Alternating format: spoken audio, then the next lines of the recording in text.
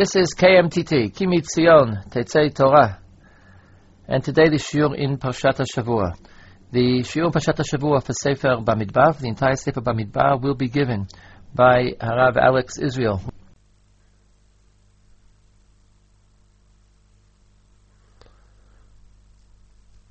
Hi, Erev Tov. This is, or maybe, I don't know if it's Erev Tov or Boker Tov for you. Here it's Erev Tov. Alex Israel in Alon Shvutz. And we're going to be talking about Parshat Chukat. Parshat Chukat is certainly an exceptionally exciting parsha. Enormous amount of action goes on in this parsha. And I'm going to turn our attention to Perek Chaf Aleph, chapter 21, which has, for many, many years, particularly attracted my attention. And we're going to start off with a series of questions. If you have a Chumash available, it would be useful to look in. If you don't, then that's also fine. Hopefully I'll try and make it clear for those of you who are out walking or whatever you're doing when you're listening or driving, listening to this podcast. Let's start off with Perek Chaf Aleph, with the first event, which sometimes people don't even remember. There we hear about a war with Melech Arad, Yoshev HaNegev. Am Yisrael apparently are traveling on their way to Eretz Yisrael, and it says, Vayishma Knani Melech Arad Yoshev HaNegev. The king of Arad, who is in southern Israel, hears Ki ba Yisrael derech atarim, Vayilachem b'Yisrael vayishb mimenu shevi. He takes captives, or Chazal say even only a single captive. It's not clear, but there is a war, and in this war, captives are taken. Vayida Yisrael neder Lashem vayomer im laton titen et ha'am hazeh biyadi v'acharanti et areihem. If they make a neder to God, the whole nation make a neder to God, and they say, if you deliver this people in my hand, I will destroy their cities. Or maybe Hacharamti from Cherem, I will dedicate their cities to God. I won't take the spoils. All the spoils will be dedicated to God. And indeed, the next pasuk Gimel, Vayishma Hashem b'kol Yisrael, Vayiten et Knani. God listened to the voice of the people, and He delivered the Canaanites in their hand. Vayacharem etem v'tarehem vayikrashim makom chorma. A simple story. The Canaanites attack, take captives. Am Yisrael make a vow, and that if they are successful in war, they will give something to God, and God makes them successful. Beautiful story. But how does this story contribute to the drama here? What is it meant to tell us? And when I look at this particular story, I notice one striking thing about it. And the striking thing that I notice about it is that Am Yisrael here act independently. In every single situation we've had until now, and even in future situations, Am Yisrael are led by a leader, by Moshe Rabbeinu. Moshe, Aaron, Miriam, whoever it might be. Here, Vayidar Yisrael. Yisrael make a vow. Im laton titein et ha'am hazeh biyadi v'acharanti et areihem. Vayishma Hashem b'kol Yisrael. God hears the voice of Israel. Where is Moshe Rabbeinu? Where is he? Where did he disappear to? We then follow the next story. And the people are traveling around Eretz Edom, and we have the famous episode of the Nechashim Hasrafim, the fiery serpents, where the people are plagued by these Nechashim Srafim, these burning serpents, these burning snakes, and they're bitten by them. And the way to resolve it is that they put a copper serpent on a big stick, on a big pole, and whoever would look at the Nachash would live. But again, if you look at this story, there are a few very puzzling things here, or certainly uncharacteristic things. First of all, it's not clear what's happening here, because when you look at the people here, they complain about very strange things. It says, "Vayidaber ha'am belokim uv Moshe lama helitanu mitzrayim lamut bamidbar." Why have you taken us out from Egypt to die in this wilderness? Ki ein lechem ve'ein mayim v'nafshenu katza belechem haklokel. There is no bread and there is no water, and our souls have had enough of this lechem haklokel. This, it's not clear what klokel means, but some people say kalkal, this very light lechem. Hold on, let's go through that pasuk again. Ein lechem ve'ein mayim v'nafshenu katza belechem haklokel. There is no bread and there is no water, and we're sick of this bread. Let's listen carefully. There's no bread, but they do have bread. So what are they complaining about? Do they have bread or don't they have bread? Another interesting thing about this story is where it says the people turn around and they start getting bitten. And once again, what usually happens in these situations is that the nation complain more. If we remember Korach just a week ago, once one thing goes wrong, further things go wrong, and it sort of spirals and escalates. But here that's not true. The minute the Nachashim Hasrafim, these fiery serpents, come along and people die, Vayavo ha'am el Moshe, the people come to Moses and they say, Chatanu, we've done the wrong thing. Very unusual. Chatanu ki dibarnu b'Hashem uvach, we spoke badly about you and about God. Hitpalel el Hashem, you pray to God, etc., etc. Strange. It almost sounds like Am Yisrael are learning their lesson. How can this possibly be? What is going on here that Am Yisrael seem to be learning their lesson? This is certainly an unusual thing. So, how exactly are we to understand this story? There are further episodes in this series of events here. For example, then we have an interesting episode of a shira. We're not quite sure why, but Az yashi Yisrael et hashira hazot ali be'er anula be'er chafaru asarim karua nidivei ha'am. Interesting shira, and then the wars of Sichon melech ha'amori and Og melech ha'bashan. That's how our parsha is structured. That's what we have here, and what we want to try and do is to grapple with this. What exactly is going on in this parsha? And if I really want to try and understand chapter 21 here, Perek Chaf Aleph, I think I have to go back into the parsha and to understand its structure and what's going on here. Parshat Chukas begins with a para aduma. Interesting. What exactly para aduma is trying to tell us? Maybe if we have time at the end, I will make a suggestion. But if we pick up the thread in Perek Chaf in chapter 20, we already are going to have some interesting things to say. Vayavo b'nei Yisrael kol ha'ida midbar tzin b'chodesh harishon vayishev am b'kadesh v'tamat sham Miriam v'tikaber sham. In the opening of chapter 20, we have the death of Miriam, which results in a lack of water for the community, for b'nei Yisrael. It gives us a date. We come to Midbar Sin in the first month. In the first month, and that's when Miriam dies. First month of which year? Well, it's interesting that in the very same Perek we have the story of the death of Aharon. And the death of Aharon, we don't hear about the exact date here, but it's actually provided to us later on in Sefer Bamidbar. Later on in Sefer Bamidbar, in Parshat Masei, chapter 33, Perek Lamed Gimel, Pasuk Lamed Chet, it tells us that Aaron died in the 40th year of the Midbar.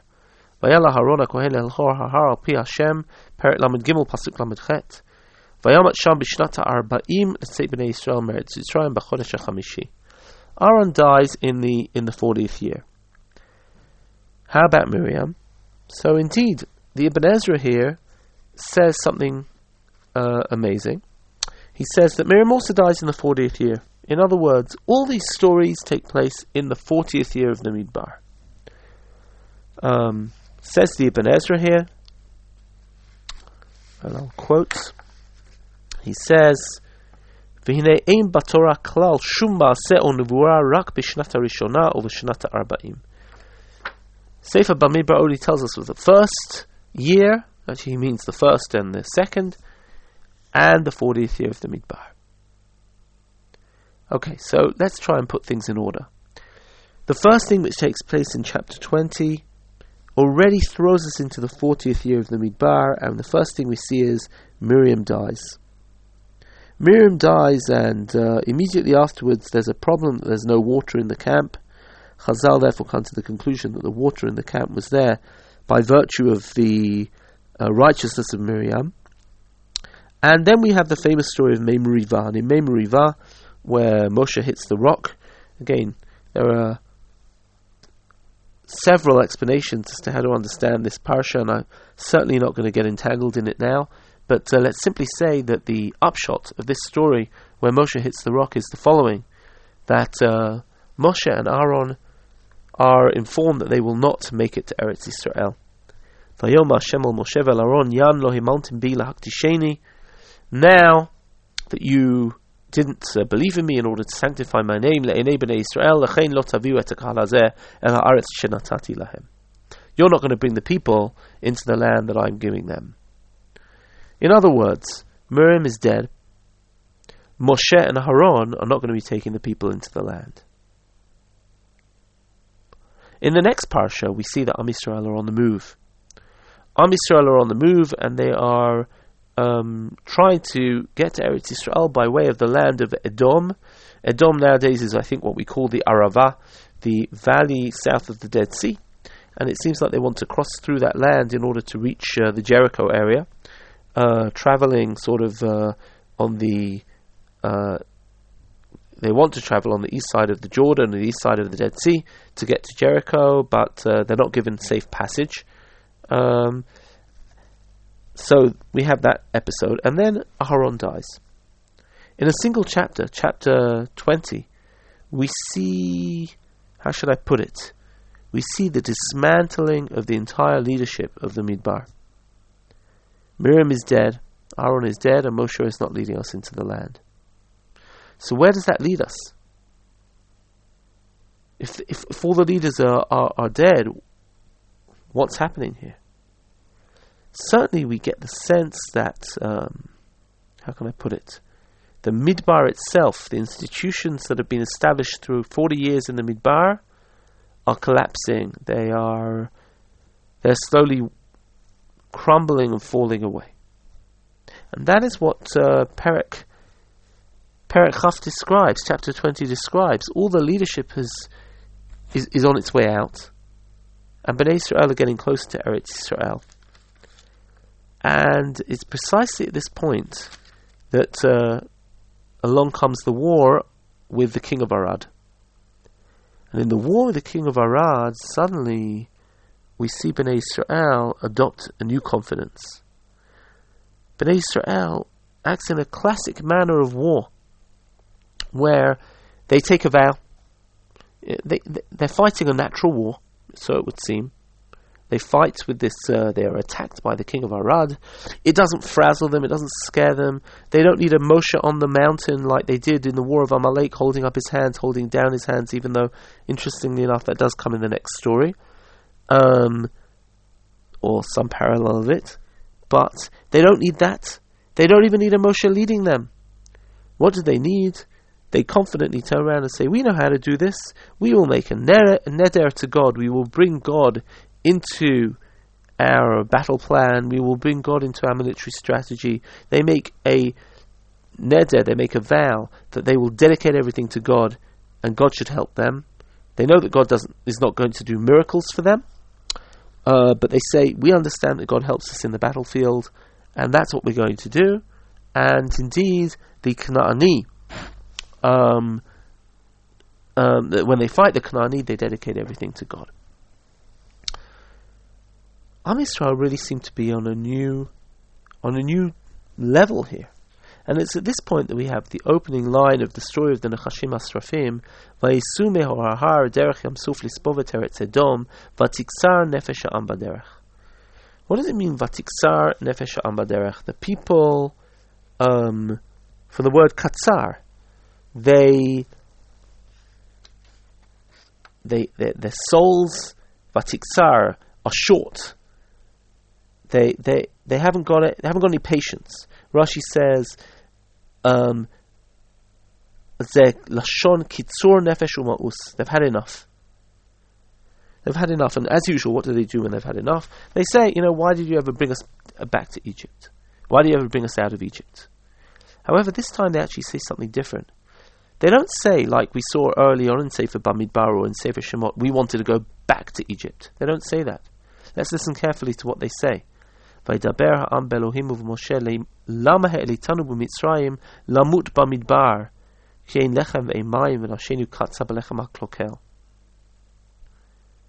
You're going to kill us here in the Midbar.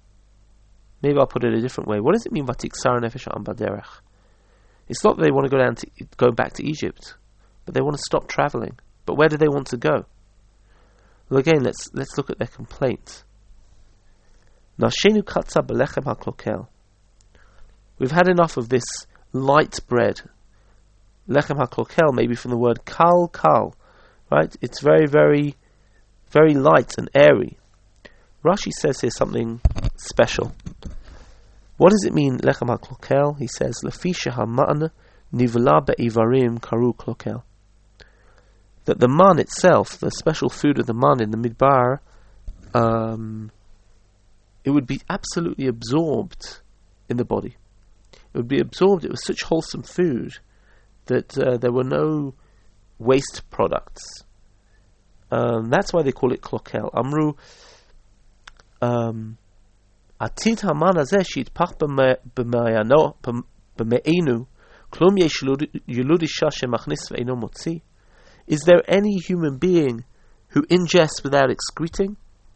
The assumption being of the Midrash here, which Rashi quotes, is that they actually never excreted in the Midbar. They didn't need to excrete because this was God food, which was wholly pure for them, and there were no waste products. But again, if we look at this story, what have they had enough of? What, they want to go back to Egypt? No. This is 40 years later. None of these people were in Egypt. They don't remember Egypt. But they're saying, no, 40 years is up. Let's go to Eretz Yisrael already. Let's be there already. What do we need to be hanging around in this Midbar? If you look at a map, you will notice they start off very near the southern border, the Negev, the southern Arad, the southern border of Israel. They can simply enter into Israel through Arad up to the Hebron area, and they're in Israel. But what do they do at this point? It tells us exactly what they do. The reason why they get impatient, if you look carefully at Pasuk Daled, here in Perek Chaf Aleph, in verse 4, is Vayisume Ahar Derech Yam Suf Lizbov et Eretz Edom. They start travelling south, away from Eretz Yisrael, and people say, why are we travelling south? We need to travel north. We need to go into the land. What are we hanging around here for? It's 40th year, the Gezerah is over, we can go into the land, we want to be there already. It's at this point that the Nechashim Asrafim happen. And what exactly are the Nechashim Asrafim? Rav Hirsch comments on the phrase Vayishalach Hashem Ba'am et HaNechashim Asrafim. 2 points in the Pasuk draw his attention. Number one, the word Vayishalach, as opposed to Vayishlach. And the second one is the definite article where he says he sends against the people HaNechashim Asrafim. So Rav Hirsch says the following, very, very beautifully. He says, Shalach in the Kal means to send, to put something in motion towards a goal, but Shalach in PL predominantly has the meaning of letting something go, to leave it to its natural way, not to hold it back. So he says like this, here not Nechashim Srafim, but HaNechashim Hasrafim. He says, there had always been there in the wilderness. There had always been serpents there. But hitherto they had been kept back by God's careful protecting power. Now God withdraws his restraining power, and the serpents of the wilderness follow the natural traits to which the people succumbed. What's happening here? He says like this, the serpent's bite had the sole purpose of letting the people see the dangers which dog a person's steps when he goes through the wilderness, and that it was only through the miraculous power of God which had kept them far from them. And so far, indeed, they did not even have an idea of their existence. One who had been bitten had only to fix the image of a serpent firmly in his mind, so that he realizes that even when God's gracious power will again keep the serpents at distance, he will remember the danger is still in existence, dangers that daily and hourly the special care of God let us escape quite unconsciously. What's he saying here? What's happening in Parshat Chukat is the Midbar is falling away, the leaders are gone, or they're going, and suddenly Am Yisrael feel a sense of confidence. The Jewish people, they take their own vows. Later on in the Parsha, Az Yashir Yisrael et Hashir Hazor, not Az Yashir Moshe, Az Yashir Yisrael. And the people are in this situation, they say, enough of the Midbar, they want to run out of the Midbar. God says, I'm going to send you the Nechashim Asrafim. Not quite yet. It's not time yet. It's interesting that in this Parsha, we actually move to a different entry point in order to enter Eretz Yisrael. In the second year, when we went with the Meraglim, we were meant to enter Eretz Yisrael through the south, through Drom Harei Chevron, through the southern Chevron hills, through Beersheba, up through Chevron. Indeed, the Meraglim check out Chevron because that's going to be the first city they're going to have to conquer.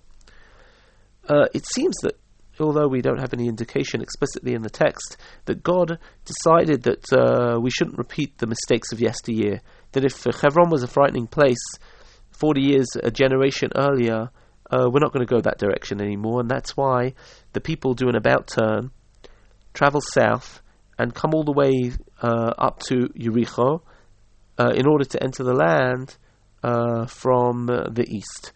To come in through the Jordan Valley, not through the Chevron hills. This frustrated the people, and the people are saying, we shouldn't be doing this, we shouldn't be travelling this way, we shouldn't be travelling away from Eretz Yisrael. And what God turns round to them and says to them is, listen, I've been looking after you so far. There are these Nechashim Srafim all over the wilderness. You think you want to have such a physical existence? You think you want to have such an automatic existence whereby you're left to nature? You want real bread? You want physical? I'll show you what it means to be physical in the Midbar. You can't survive in the Midbar. You cannot survive alone in the Midbar. But you notice in these stories that God doesn't get angry. There's no fury, there's no anger, there's no plagues in a real sense. And the reason for this is because Am Yisrael are exhibiting maturity, they're exhibiting emunah, they're exhibiting a sense of desire not to frustrate or thwart God's plans, but rather to work with God's plans. The people here are just interested to get to Eretz Yisrael sooner. The Nechashim Asrafim were always in the Midbar, but God had protected them from them. So when they say we want a natural existence, God says, hey, okay, here you want natural, here's natural. You see, you can't do it. I think a beautiful, the Mishnah in Rosh Hashanah, a very famous Mishnah, talks about two events. Moshe holding his hands up in the story of Amalek, and the pole with the copper serpent on it, with the Nachash Nechoshet on it. The famous Mishnah at the end of the third parak of Rosh Hashanah says, Moshe would lift up his hands in the war of Amalek. Do hands make you win a war, or do hands make you lose a war? Of course not. But it says whenever they looked at Moshe's hands, whenever Moshe's hands was up, they would direct their hearts heavenwards, and they would win when they were thinking about God. Likewise, does a snake make you healed, or does a snake make you die? No. However, when Am Yisrael looked up to the sky and they realized that God was there, they would be healed, and if not, they would not be. On the one hand, this event here, this perek, parallels the beginning of the Midbar, when we were attacked by Amalek and we needed to show faith in God in order to win our war. But how great the difference is. There we were a slave nation looking backwards, frightened, looking backwards to Egypt, not sure that we would be able to be victorious at all. Here we are an experienced nation. Here we are a nation who have experienced failure, but of course this is a nation of free people by now. It's been 40 years. The young people of this generation have not experienced the whole atmosphere of slavery. And therefore, even though here we see the miracle, so to speak, of the Nachash Nechoshet, it is, first of all, far less dramatic. It's not like Moshe, who is actively holding up his hands and fighting them that they shouldn't go down. Here we see the Nachash and Choshet standing there, this copper serpent on a stick, and we have to simply glance at it, and we will not be harmed. There is, again, no drama or anything like that. We simply sail through the motions here. Now, at this point, what I've basically... Now, we should realize at the end of Parashat Chukat, we again fight two wars without any sense of drama or circumstance. We fight Sichon, and we're exceptionally successful. We fight Og, who is a formidable enemy, Og Melech HaBashan, who in Sefer Devarim we accentuate just how many cities he has and how large he is as a physical individual, how powerful he is as a king. Here, we don't see a lot of that. It's almost like we can do it. Bnei Israel have that sense of confidence. And to that degree, Parshat Chukat really is a parsha of the 40th year. We sense an absolute shift in Sefer Bamidbar. We take ourselves away from all of the immature, petty complaints of the second year of the Midbar, and suddenly we find ourselves in far more mature territory of the 40th year, where Am Yisrael are far more able to carry their own weight. Am Yisrael have their own momentum. They know how to go through the motions. They know how to be religious. They know how to fight a war with God. And they're on their way to Eretz Yisrael. And it is precisely this point which is drawn upon by the Netziv in his introduction to Sefer Bamidbar, where he actually discusses how Sefer Bamidbar divides into two very deliberately. He says, in the first generation, the generation when they came out of Egypt, he says, Bamidbar hayu inhagim b'midat tiferet, shalach liyimim Moshe shu legamrei lemala melichot hateva. In the first generation, they were engaged in a sort of miraculous existence. Or be'eretz Yisrael halchu b'derech hateva. But when they were in the 40th year, going to Eretz Yisrael, they were meant to go in almost a natural process. B'sitrei hashgachat malchut shemayim baruch hu. And God would be far more hidden. V'zeh hashinoi hitchil odam b'midbar b'shnat ha'arba'im. And these changes already started happening in the 40th year, as we see in Parshat Chukat. Al pi zeh hashinoi. And through this change, na'asu milchamot Yisrael im Hakna'ani v'im Sichon b'derech hateva. That's why when we fought the Canaanites in Perek Chaf Aleph and Sichon, it was b'derech hateva. V'gam hamateh lo haya od biad Moshe. Moshe wasn't carrying his staff anymore all the time, unless he needed it. The idea being that suddenly we're in a very, very different landscape. We're in a emotional, spiritual landscape where Am Yisrael know exactly how to function. So this is the example, or this is where we see Sefer Bamidbar make an enormous leap, enormous shift. And if you pay careful attention to Perek Chaf Aleph, you will really be able to sense the shift in mood. There's much more to be said about this topic, but our time is up. And Be'ezrat Hashem, we will meet once again next week. Thank you.